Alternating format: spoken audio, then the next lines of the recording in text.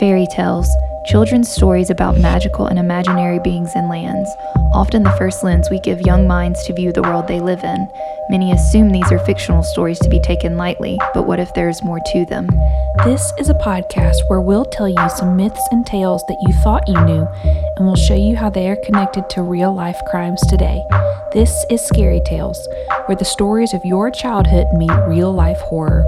We'll discuss how the light and happy tales of youth actually have a darker history to them.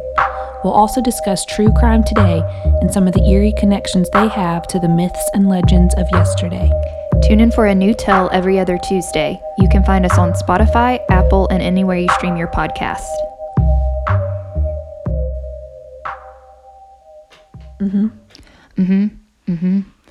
I understood the assignment. What's the assignment today? Today's assignment is the Tooth Fairy. Oh, wow. It feels fitting for this to be the episode after Halloween, Yeah. now that we just rotted our teeth out Also, with all the candy. this is the last episode Hannah's going to be on until after the baby. Did I say that right? I think so. Until the baby comes. Yeah. And then we'll have some guest speakers, guest Yeah, hosts. because if we're every other Tuesday and this is the last Tuesday before she hopefully will be here. I told Hannah I would be so proud of her if she had the baby tomorrow on Halloween. Tomorrow. Yeah. So because we're recording a little early. And she said she didn't want to do that. David doesn't want her to share a birthday with a holiday. With the devil. Well, no, it wasn't even that. It was just with a holiday, or because he doesn't want her to be born on my birthday either, which is November 2nd. Yeah. He wants her to have her own birthday. Well, I wish I could have been born on Halloween. Halloween is your birthday. True. Facts. We've stopped giving Lacey birthday and Christmas presents, and we just give her Halloween presents. That's fine with me. That's what you Also, prefer. do you like candy corn? It depends. Some people, Sometimes I do, sometimes I don't. There's a lot of memes about it just being trash. And Yeah, I very can't stop polarizing. eating. I can't stop eating it. It's very good. I have to be in the right mood for it, like certain types of music. But if you eat a lot of candy corn and you don't brush your teeth, you're probably going to get a visit from the tooth fairy because all your teeth are going to fall out. All right, so tell me a little bit about your experience with the tooth fairy. Tooth fairy experience, I had a little pillow. Mm-hmm. And I think it had the prayer, now I lay me down to sleep. I pray the Lord my soul to keep. If I die before I wake, I pray the Lord my soul shall take, or something like that, which is terrifying in and of itself as a little kid. And you put your pillow in there, and I think I got $1. You put your pillow in there? I put my tooth in there, and I think I got like $1. I don't remember a lot about the tooth fairy. I lost all my baby teeth by 2nd grade, which I feel like is very young. Really? I had to go get all mine pulled out because they never came out and it was time for braces. See, all mine fell out on their own by 2nd grade. I got braces in 3rd grade when they were cool. Do you remember how much money you got for each tooth? I don't. I actually texted my parents and asked them, and they haven't texted me back yet. Sorry. Oh. I tried to do a little research. But I remember finding I had a little like box that I put all my teeth in. That's just weird. Yeah, it was. It's a weird thing. It's like one of those things that when you're little, it's cool, and then you stick it in the back of your closet, and you don't think about it. And then when you're like a teenager, you're going through your closet, and you come across it, and you're like, "What? What is this?" Also, when I got my wisdom teeth out a couple months ago, when I woke up from anesthesia, I didn't know what was going on, but I had enough sense to ask him, I want my teeth. You kept your wisdom teeth? No. He said, I'm sorry, we already threw them away, or something like that. That would be... Those are deep. Like, those are big. I know. I could have put it on a necklace. Like the Vikings. Oh, yep. So the tooth fairy. Again, feels appropriate to talk about this right here after Halloween. If anybody's having tooth pains, give this a try. See if you can make a couple bucks, or you might be spending some money at the dentist.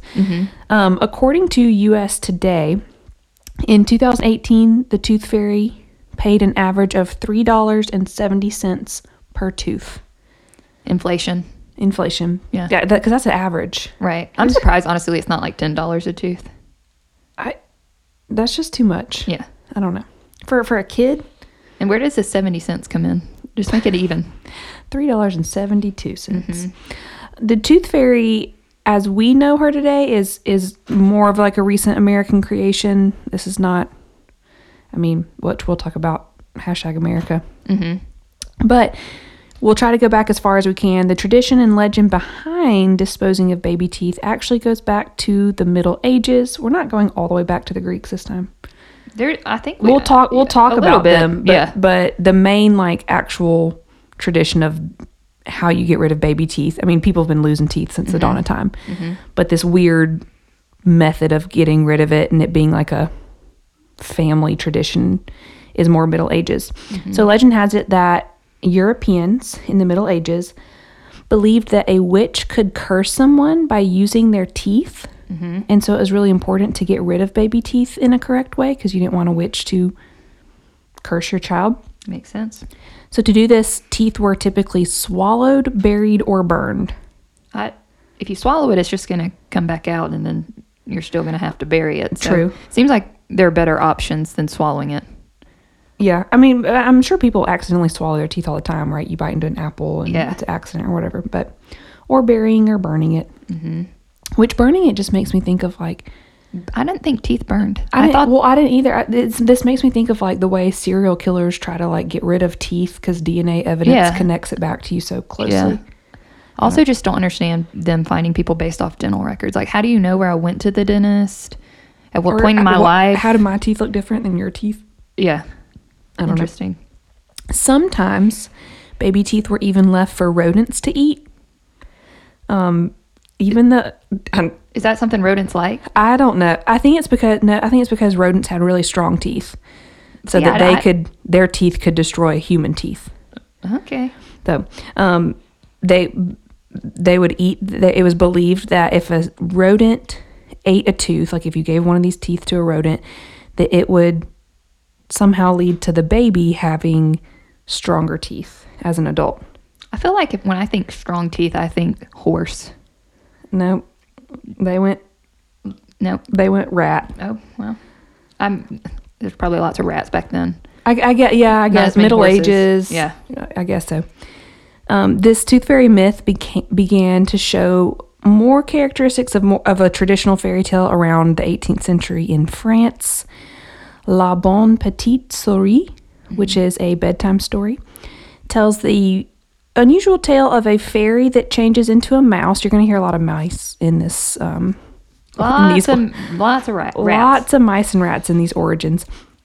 But this story tells the tale of a fairy that changes into a mouse to help a good queen defeat an evil king.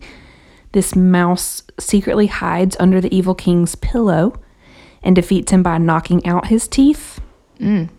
I guess that was his like Achilles heel. I guess so. This fairy mouse then hides the teeth under the king's pillow before eventually assassinating him. Right.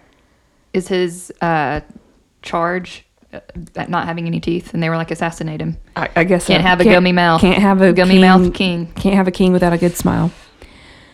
So why does the tooth fairy leave money under the pillow? So you had a little bit of like the pillow thing in that story, but there was no money associated with that story. This idea of exchanging a tooth for coins actually originated in Scandinavia. Vikings would pay children for a lost tooth because teeth were worn on necklaces as good luck charms in battle. Which, I don't know, the Vikings were pretty intense, so I could see that. Right. But I guess I could more so see that as like they were wearing the teeth of like people they had killed. Yeah. Not the teeth of babies as good luck, but... Right. But... Interesting. So the Vikings did. Some other places in the world. In many Spanish-speaking countries, you have a little mouse again. It was a similar tradition, again, with the tooth fairy, but as a small rodent, and his name was Ratoncito Perez. See, because rat or mouse is raton. Oh, so it means little rat Perez. And he would leave you treats under your pillow. Would you rather have a fairy or a rat? A fairy that left you money or a rat that leaves you treats? Because it doesn't necessarily specify whether it was money, but he would leave you little probably treats. Cheese. I don't know. He seems cute. Ratoncito Perez. Specifically in Argentina, children would leave their tooth in a glass of water by their bed instead of under a pillow. And Ratoncito would drink the water and take the tooth and leave you something in the cup. Oh, it's kind of like milk and cookies for Santa. Ew. But it is. I don't understand. Which the Tooth Fairy and Santa are often like talked about in like similar genres, but I feel like you run the risk if when you put the tooth in the cup of water that he chokes on the tooth. Why don't you just set it beside the glass of water? I don't know. We'll never know. If you lose any teeth, stick it in a glass of water by your bed and see what happens. Mm-hmm. I would love to, if I have a child, just teach them all the strangest things. And they go to school, and all the little children are talking about the Tooth Fairy, and your kid's just like, I don't know what you're talking about. I stick a tooth in a glass of water, and a rat comes and drinks it at night and leaves me a gift in the glass jar. Right. Which also seems like it would be more functional for the parent in terms of like trying to put something under the pillow versus the glass jar on the bedside table. Just logistics. Yeah. In Afghanistan and Russia, children would leave their baby teeth in actual rodent holes with the hope that the rodent would leave them a stronger tooth in its place. You gonna put that tooth in your mouth with? Absolutely not. With what glue? The glue we just used to put your fingernails on. I do. ASMR. In England, children used to believe that if they didn't burn their teeth, remember we said burning was also an option. They believed if they didn't burn their teeth, that they would then spend the rest of their afterlife looking for them. That just sounds like a Dante's Inferno, like seventh circle of hell thing. You're just eternally looking for your teeth that fell out. So I have a reoccurring dream that my mouth fills up with so many teeth that I can't talk, and then my teeth fall out. And you know, Marcus, in high school, he told me that meant that I was insecure. That was a sign of being insecure. Teeth are very symbolic in dreams for some reason. And then he started a rumor that my middle name was Aristotle. So there's that. Fun facts about Lacey. Do you still have that dream? Yeah. I feel like standing in front of a crowd naked is a sign of insecurity, not your teeth filling up. Teeth falling out is something though. Like falling from the sky, teeth falling out, standing in front of a crowd naked. Those are all top of the list of dream things. Stay tuned for our episode on dreams. We could do a whole episode on dreams. Could do it next time. You want to tell us about the what they believed in Ireland, since it's your favorite? Oh yeah. In Irish folklore, to ward off a changeling, if you haven't listened to our fairy episode, you can go listen. And to ward off the changeling taking your child, you could place a tooth just by their bed. And I guess the changeling was like, I guess the changeling, or they would just like take the tooth and be like, we'll leave the kid. Yeah. Take the tooth. Good enough. So, this one's kind of gross. I don't know. In Mongolia, children would wrap their teeth in meat and feed it to a dog. That's the origin of Mongolian beef right there. Ew, I love Mongolian beef. Don't say that. But also, I feel like there's some serial killer out there that's like, that's how I'm going to get rid of the dental records. Yep. In China, lost teeth were sewn into the shoulders of winter coats. I have nothing for that. Shoulder pads. Yep. The history of shoulder pads. The history of shoulder pads. It was actually baby teeth. And we'll leave you, in terms of our cultural travels today, we'll leave you with the Greeks, because we do always try to talk about them. They would just throw their teeth on the roof. I have no explanation for that, but I feel like they like to opa, and they throw things or plates. Is that your Greeks? Yeah. Yeah, I think they're just they just go outside and opa, and they just throw it on the roof. I'd rather have a rat on my roof than in my bedroom. True. So, I don't know. There you have it. So, bringing all this back to America. Okay, so those are kind of some like odd traditions of teeth from around the globe. Lots of mice involved. But in terms of the earliest mention of the modern American version of the Tooth Fairy, the earliest thing people have found is an article, or it's not even an article, this little snippet from the Chicago Sunday Tribune from September 27th, 1908. And do you want to read this for us? Sure. Many a refractory child will allow a loose tooth to be removed if he knows about the Tooth Fairy. If he takes his little tooth and puts it under the pillow when he goes to bed, the Tooth Fairy will come in the night and take it away, and in its place will leave some little gift. It is a nice plan for mothers to visit the 5-cent counter and lay in a supply of articles to be used on such occasions. Lillian Brown. So this wasn't even like a news article or anything like that. It was more like a tiny little paragraph as like a advice column. Yeah. I think it was like advice for, oh, you've got a child who has a wiggly loose tooth and they're like crying about it all the time. Just tell them about the tooth fairy. Tell them about the tooth fairy, and they'll let you rip it out and stick it under the bed, and you get to move on. So there's always that one uncle that's real good at getting a paper towel and reaching in there and getting it out, or tying the string around it and slamming a door. Like, but you can't just like ask a kid, "Hey, can I rip this out of your head?" with no like reward. Right. So, so the tooth fairy people have made the argument that this is helping children manage the trauma of losing a body part, which I get that. Imagine the first time, I can't remember the first time I lost a tooth, but there's something falling out of my face. Right. And there's blood, and like, that has to be a scary experience. I just can't remember when mine was. But have you ever seen the picture of a like a skull of a child before their teeth, their adult teeth have descended, and so you have your row of adult teeth, and then under it is the child. There's just two rows of teeth. Yeah. Ugh. See, they don't show that to kids for a reason. Right.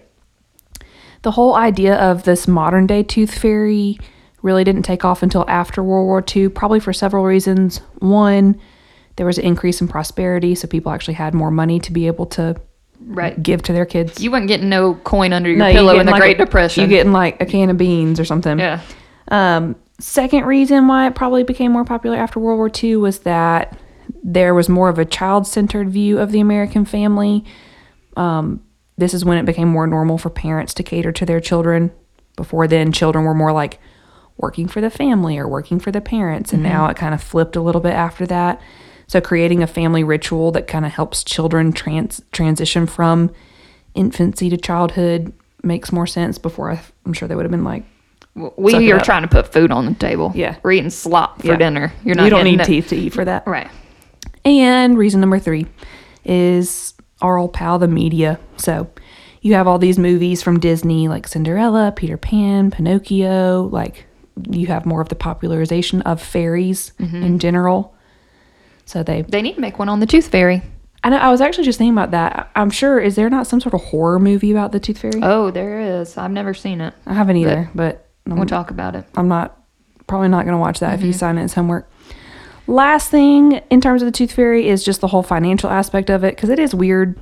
Young kids, you're just like paying them for losing piece of their body falling out. Yeah. But this is your American folklore, not surprisingly highly influenced by capitalism. There she is. There it is. What we do know about the origins of the tooth fairy come from 2 folklorists, which, love that job title. You're a folklorist? What do you do for a living? I'm a folklorist. About not even a folklorist. You're just a folklorist that knows about the tooth fairy. Yeah. So there's 2 of these also people. That's kind of what we are now. I was just thinking that. I was like about to slap that in our Instagram bios. These 2 people were named Rosemary Wells and Tad Taluja. And old Tad writes this. He said, "The tooth fairy holds a shorter and less visible pedigree than Santa Claus, but her macroeconomic function in today's society differs only in degree. Santa Claus's promise is pre-monetary. Goodness gets you Barbies or a Rambo doll. The tooth fairy's promise is more modern. Anything, even your own body, can be turned into gold. That, in its final reductive wisdom, is precisely the vaunted magic of free enterprise." That's the most American thing I've ever heard. But it makes sense. Yeah, you learn the value of $1. Yeah, I mean, with Santa Claus, you learn the value of good behavior and being rewarded for that. Through the tooth fairy, you're learning the value of, no pain, no gain. No pain, no Lose gain. a tooth, get a coin, money. Worth $3.70. $3.70 in these times. Obviously, tooth fairy kind of, as it became more popular, businesses started to take advantage of it. Not surprising. You can go online. You can probably get this on Amazon and find millions of options of mass-produced tooth paraphernalia. Tooth containers. That's what I was talking. That's what I talked about. You had a container. I had a pillow. I had a little. It was really small, and it was purple and green, and it was sparkly. Oh. It probably had a quote on it that, and you had a tooth pillow. Yeah. So, because you can't just right stick a tooth under You can't. A bedside table or a drawer. And a glass of water. And a glass of you water. You got to have a personalized gotta box. be They probably fancy. sell monogrammed ones these days. They probably do. Oh, that's the Tooth Fairy, There she is. if you ever wondered. And we're going to take a small break, get a little snack, and then we're going to talk about a crazy dentist. I had a crazy dentist. Did you? Yeah, I was scared of the dentist when I was younger. Oh. Not He me. was just kind of creepy. Yeah. He reminded me of the dentist from The Crentist. or no, he reminded me of the Santa Claus movie, where he has the creepy brother, and that just had this huge smile like plastered on his face Oh. the whole time. Yeah, Interesting. I don't think Won't he killed, be going I don't there. think he killed people though, like this guy. Right. All right. See you in a second.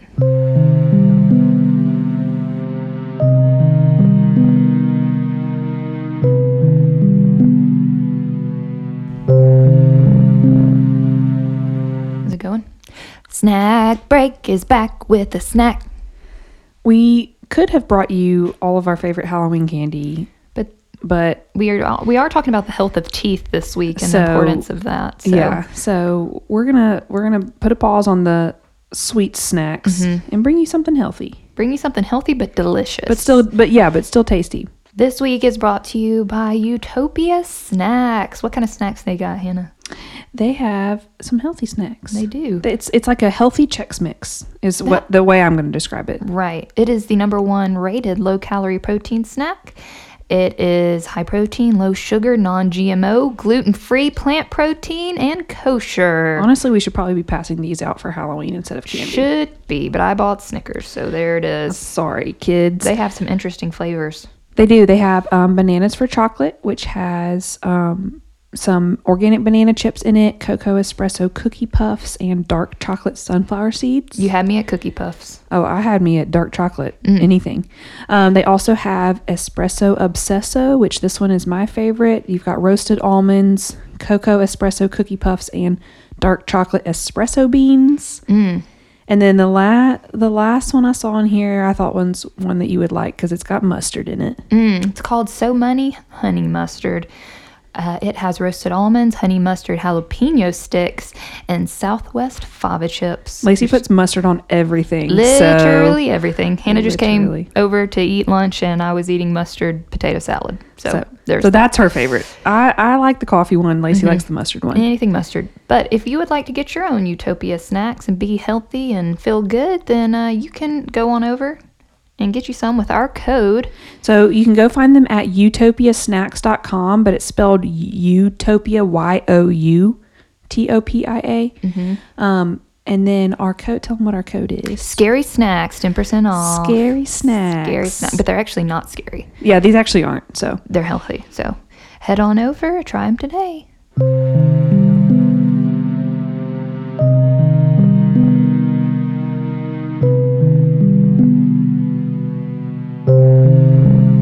Let me give me a sip of this. We're drinking our Pier 1 drinks. If you don't know what that is, then you don't follow us on Instagram. We were talking about how people are scared to get the vaccine because they don't know what's in it. But Hannah just goes, "What is matcha?" I don't even And I know. said, "I don't know. Looks But- like pond scum. Tastes like it's- Pier 1." Green, so it must be healthy. Right. All right. Well, true crime today. We're going to talk about a killer dentist. Which is not going to make me want to go to the dentist anytime soon. No. So thanks. Right. How you said you knew a creepy dentist. Your dentist I was did creepy. when I was a kid, and again, I guess just going to the dentist is kind of a scary thing in general as a child. I you know? liked it because you got stickers. Yeah, but after you sat in a chair and let somebody scrape and poke and make your gums bleed, so it's just not a pleasant experience. I love my dentist now, but when I was younger, I feel like I don't know. He just always had this like really big smile. It was like the second or third Santa Claus movie where he's got like the evil twin brother. Just has this huge plastic smile on his face the whole time, and that was my dentist. Where He it's was like just showcasing what you could have if you cleaned yeah, your but it teeth. was terrifying. Well, this man, Glennon Engelman, he was even more scary. Yeah, And that's what I'm afraid of. He is actually the inspiration behind the cult horror favorite, The Dentist, which was released in 1996. Never seen it. Probably not going to. So before I was asking, is there like a horror film about the tooth fairy? Probably, but there's Yeah. definitely a horror film about the dentist. Right. Old Glennon, he was born in St. Louis, Missouri on February 6, 1927. You lived in St. Louis, right? No, Louisville. Oh. Where's that Classic at? mix-up. Kentucky? Oh. I don't know how I don't know that. It's fine. Also, I have a great-great-grandmother whose name was Missouri. Just fun fact. Isn't that dope? I love it. I've never heard that before. Put that on the Also, list of baby names. they were French, so it might have been not pronounced that. It was No, probably I'm like Missouri. No, I'm going to go with just Missouri. Glennon, he was from a middle-class family and was the youngest of 4 children, and he would go on to serve in the U.S. Army Air Corps, and then he used his GI Bill to attend college. And despite average grades in school, Engelman actually earned a degree in dentistry from Washington University in St. Louis in 1954, and he would go on to set up his dental office in a lower-income area in St. Louis. So not a bad start. Yeah, well, just one second. Great. According to Susan Baco's book, Appointment for Murder, Engelman would often treat the poorest patients for free. Sounds nice, right? It does. However, he was investigated by the St. Louis Civil Rights Commission for refusing to treat a black woman. So you Problematic. We were going towards Good Samaritan, and then we turned into a racist SOB. So Yep. not quite. While in dental school, he didn't earn the reputation of being a smart. What is it most likely to succeed? He earned the reputation of a womanizer. Oh. So although he wasn't very attractive, he had a great personality. Supposedly, he had a lot of charisma. We all know those people. Yeah. That if you just saw them on the street, you'd be like, but their personality makes up for it. Yeah. It is that charisma that attracted Edna, also known as Ruthie Ball, and the couple married in 1953. And despite being married, the couple never lived together. I feel like we had a story recently where it was the fairy lady. Fairy one, yeah. Ruthie lived with fellow students in a female housing unit while Engelman continued to live with his mother. Red flag. Yep. The couple cheated on each other constantly. Another red flag. Right. And filed for divorce in 1956. But despite the divorce, the pair remained friends. They would still sleep together from time to time. And many red flags. Ruthie got free dental care out of it. So win-win for her. You go for it, Ruthie. Mm-hmm. Dental care is expensive. We all know this. Ruthie eventually got married to a man named James Bullock.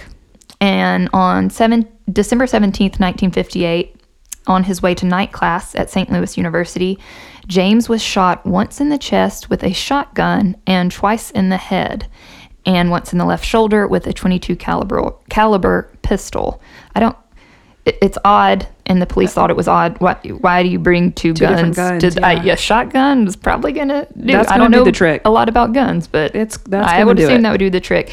And this led them to believe that the murder was premeditated, because who just carries 2 guns around? Right, especially a shotgun. Right. His body was discovered behind the City Art Museum between 7 and 7:30 p.m.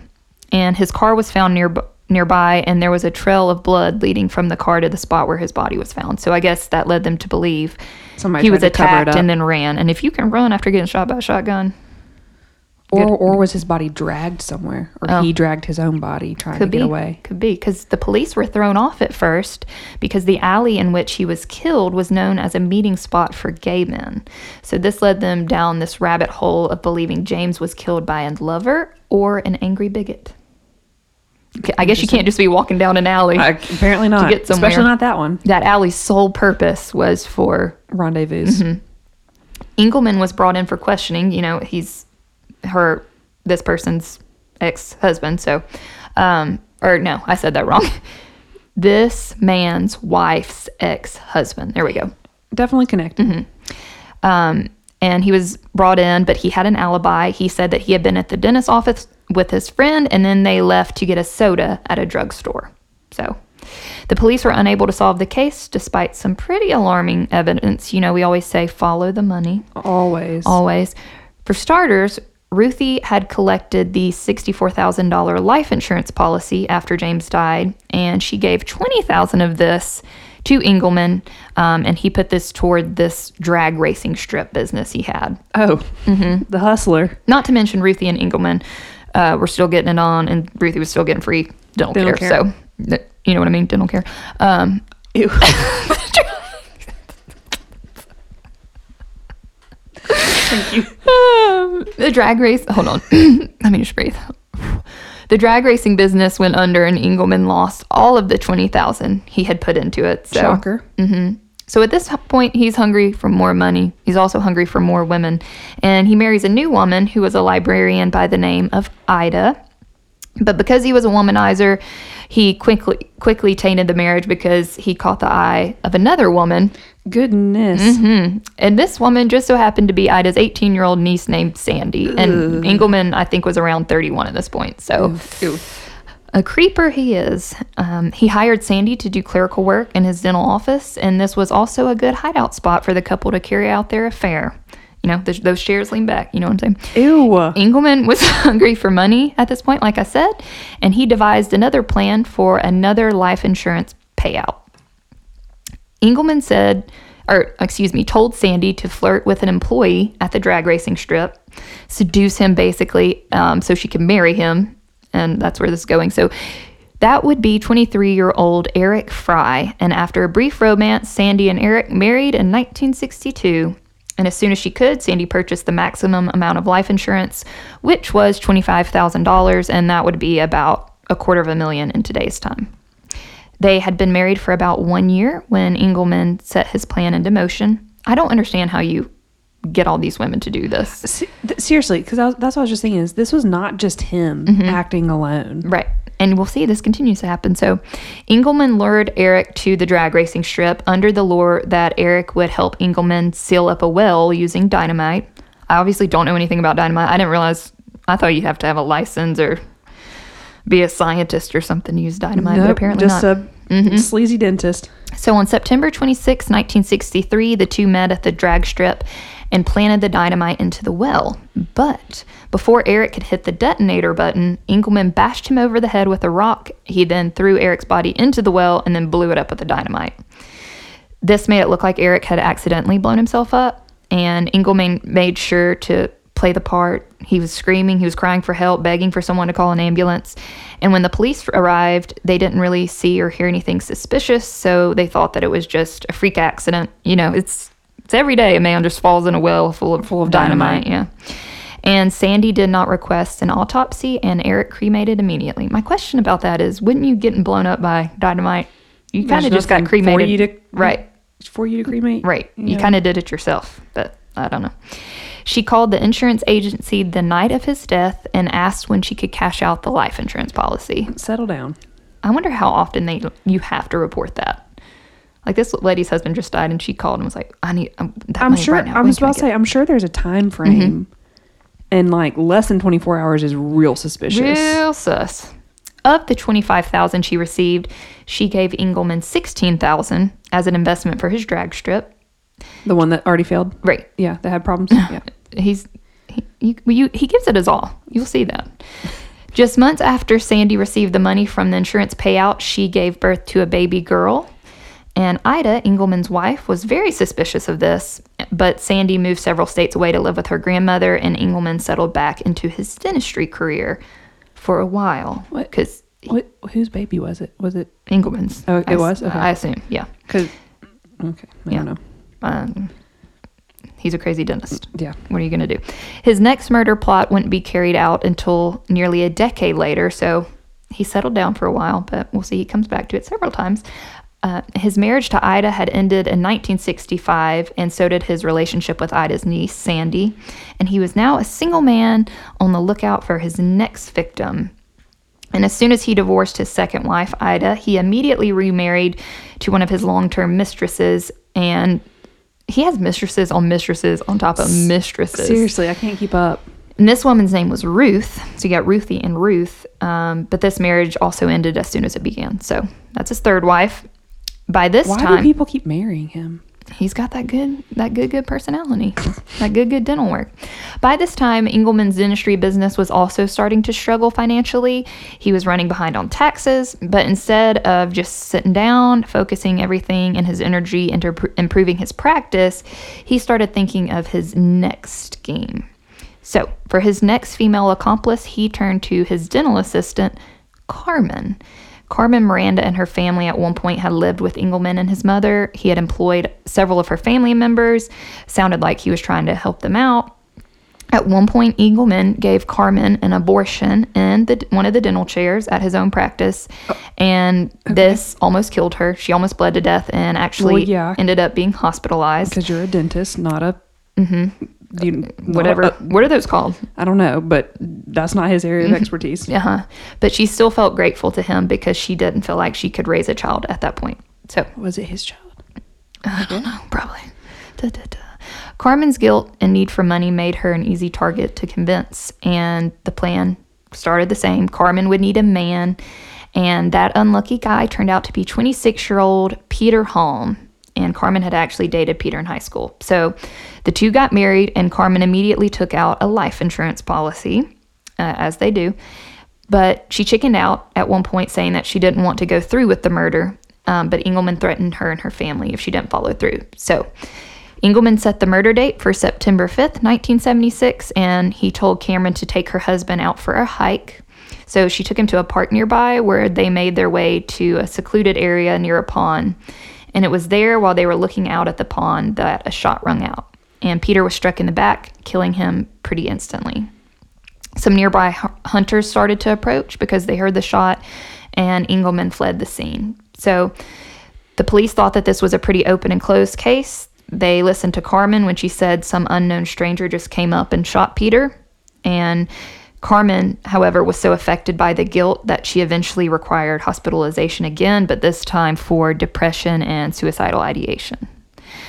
Though Peter's life insurance had been valued at $75,000, Engelman was more concerned with getting a smaller cut faster so that he could settle his tax bills. So he was persistent with Carmen, but she grew increasingly difficult to reach. Like I said, well, she's in the hospital for one. So probably due to her mental state, her brother Nick took over the insurance policy, and he had his suspicions about Engelman, but he was also scared of him and handed over the money. So Engelman gets this life insurance payout again. That's the third one? Yep. Supposedly, as they were exchanging the money, Engelman told Nick, quote, "Your brother-in-law was hard to kill." It didn't sound like he was hard to kill. It sounded like you just shot him in the back. Shot him in the back like a coward. But at this point, Engelman is thinking that he's a pretty good hitman. All of his schemes have worked out so far. So for his next plan, he wanted a sidekick, a Batman and Robin type situation, if you will. This one is really deep. He took a lot of steps on this one, but he used his handyman, who's, I'm not kidding, his name was Bob Handy, to assist with the job. Okay. You can't beat that, like Bob the Builder and the fact that it's handy. Anyway. And he promised to give him a cut of this money. So Engelman at the time was having an affair with a woman named Barbara Goosewell. And Barbara was married to Ron Goosewell, who was an oil refinery worker. So he was pretty wealthy. His parents were pretty wealthy and had a very prosperous farm. So Barbara had told Engelman of the Goosewell's wealth, and that's when he saw an opportunity. So if Ron's parents died, Ron would receive an inheritance. Then if Ron died, Barbara would inherit that money and Ron's life insurance money. So it's like a double whammy. Yeah. So on November 3rd, 1977, Engelman put on his suit and a pair of gloves, then tucked a .22 caliber pistol and silencer into his pocket. And him and old Bob the Builder, they drove Engelman to the Goosewell's farm, where he tied up Ron's parents, Arthur and Vernita, and then shot them in the head. But before leaving the house, he staged it like it was a crime scene, but did not take any valuables. I see that all the time, where people that stage the crime scene, they don't take any valuables, and that's like the first sign. Right. If it's a robbery, why is the 55-inch flat screen sitting in the... Not that they had flat screens back then, but... But still. Mm-hmm. Handy then drove the getaway car. But despite the shot being in the head, Arthur, the husband, was somehow able to make it to the telephone and call 911, which always amazes me. When the paramedics reached the house, Arthur was barely hanging on, but he was able to mumble the word "two" over and over. But sadly, he died in the hospital later that night. I guess he meant there were two people involved. I guess he wouldn't... I don't know why he didn't say Engelman. Maybe he didn't know who the person was. But almost a year later, Ron received the inheritance money from Engelman's plan. Almost a year later, Ron received the inheritance money, and his next plan was set into place. So on the night of March 31st, 1979, Barbara drove Engelman and Bob Handy to her home that she shared with Ron, because he just inherited all that money. So now he's got to go. Yep. And then she let them in through the garage. There, they waited in the garage until Ron got home from work, and as soon as the garage door opened, Engelman shot him in the chest and then began to beat in his skull with a hammer. So that to me says they're shooting someone, but when you get a hammer and like finish the job, that says to me like you're just enjoying this at this point. But also, I guess because he knew that he didn't do the job well enough last time if the guy was able to call the police. True. Ron was dead within seconds. Engelman and Bob cleaned up the scene and then placed Ron's body in the back of his own Camaro, and they drove the body to a sketchier part of town and dumped it behind a liquor store because they're idiots. I don't know why they didn't think anybody would find this. It took police 5 days to discover the body, and when they were able to open up the Camaro, there was a very foul smell, and they found Ron's decomposing body. So, given that this part of town was popular for sex work, the police believed that Ron had come to that spot for the purpose of getting a little something and got mixed up with the wrong people. However, there was one intelligent crime lab technician who noted that the towels used to absorb his blood were pretty high end, and she mentioned that, but nothing ever came of it. So I guess she was like, these towels, this part of town, people don't have this right here, this 500 count. People don't have this count. I couldn't tell you the difference between a high-end towel and a paper towel. But she could. So, yeah. The case was closed, and Barbara was set to inherit $190,000. The money keeps getting more and more as the years go on. She would also inherit Ron's estate and could potentially net nearly $500,000. So, while waiting on the payout, Barbara gave Engelman $4,000 to pay off several debts. But his dental clinic was still struggling because he owed money to the company that processed his x-rays. There was a woman, Sophie Barrera. She was the owner of St. Louis Dental Laboratory, and she doubted that she would ever get the money. It was actually $15,000 that Engelman owed her, so she filed a lawsuit. It didn't end well for Sophie. A little before 5 p.m. on January 14th, 1980, Sophie was leaving the dental lab for the night. She climbed into her car, and she didn't notice that there was a small device tucked into the front tire. And as soon as she put the car into gear, the car exploded, killing her instantly. And at this point, that was his seventh victim, Engelman's seventh victim. Sophie's adult son and several of her friends and neighbors immediately identified Engelman as a suspect. It was obvious that he had the most to gain from her death. So in the days following the bombing, the St. Louis police and the Federal Bureau of Alcohol, Tobacco, and Firearms brought Engelman in for questioning. He refused to submit a polygraph or test of his hands and clothes for explosive residue. That's a sure sign right there. Why else would you have explosive residue on your hands? Also, I think like polygraphs aren't technically like admissible in court anyway. They're So, not. but you're in a lose-lose. Like you take the test and then they can't use it in court, or you say you don't want to take the test because they can't use it, and it still makes you look guilty. But not giving your hands and clothes over for explosive residue. Yeah. But he didn't refuse to talk. In fact, they couldn't get him to stop talking. That's true. He sounds like one of those people. So he said he wasn't sorry that Sophie was dead, but he wasn't the one who killed her. And his alibi was that he was at his dental office at the time of the murder. That's always his alibi. Well, I was at the dental. I was working. Thankfully, this time, police weren't buying it. They questioned Engelman's ex-wife, his third one, because which one? Right, Ruth, who out of fear of retaliation told them everything she knew about her ex's murderous history. So she agreed to wear a wire, and she invited Engelman over several times while the police listened outside. But he became very sus and thought that the house was bugged and never really revealed anything at first. So the police had a plan to start talking about him in the newspapers, and they figured that would make him nervous and make him open up more to Ruth. And so a few days after these articles released about him, Engelman invited Ruth out for pizza, and she was wearing a wire, and he talked about the relationships with Carmen and Bob Handy, and he told her how he was tired of these insurance schemes. But then he said he wanted more money after killing Peter Halm. And there was. He admitted to it on tape. So Engelman was arrested on February 24th, 1980. So was Bob the Builder. And within 24 hours of his arrest, other people began to turn against him, including Carmen Miranda and her brother Nick. They told the police everything they knew. In exchange for his life, Bob Handy also testified against Engelman. And after all, he never received any of the money, his cut of the deal for being... Why was he doing all this then? I guess he thought he'd get the money, but he didn't. Never did. In the spring of 1980, Engelman was put on trial for the murder of Peter Halm and Sophie Barrera, and for these murders, he received 2 life sentences. The murder of the Goosewells was still unsolved, so the police returned to the house of Ron and Barbara. Although the house no longer belonged to Barbara, you would think the evidence would have been long gone, but the forensic team was able to uncover blood stains on the garage floor that were linked to Ron Goosewell, and Barbara was arrested and convicted to 50 years in prison for her role in the murder. Good. And Engelman received an additional 3 life sentences for the murder, and so that's a total of 330 years in prison. He went on to spend the rest of his life in prison, obviously, refusing interviews and keeping to himself. And in 1999, 72-year-old Engelman died due to complications from diabetes. Goodbye. He ate too much candy. All in all, his murderous career had only gotten him less than $65,000. $65,000 for your life. Hope that was worth it. He could have made more money if he, just sat down and did his dental practice right. appropriately. Dentists make pretty good money. They really do. Yeah. If he had just stuck to dentistry.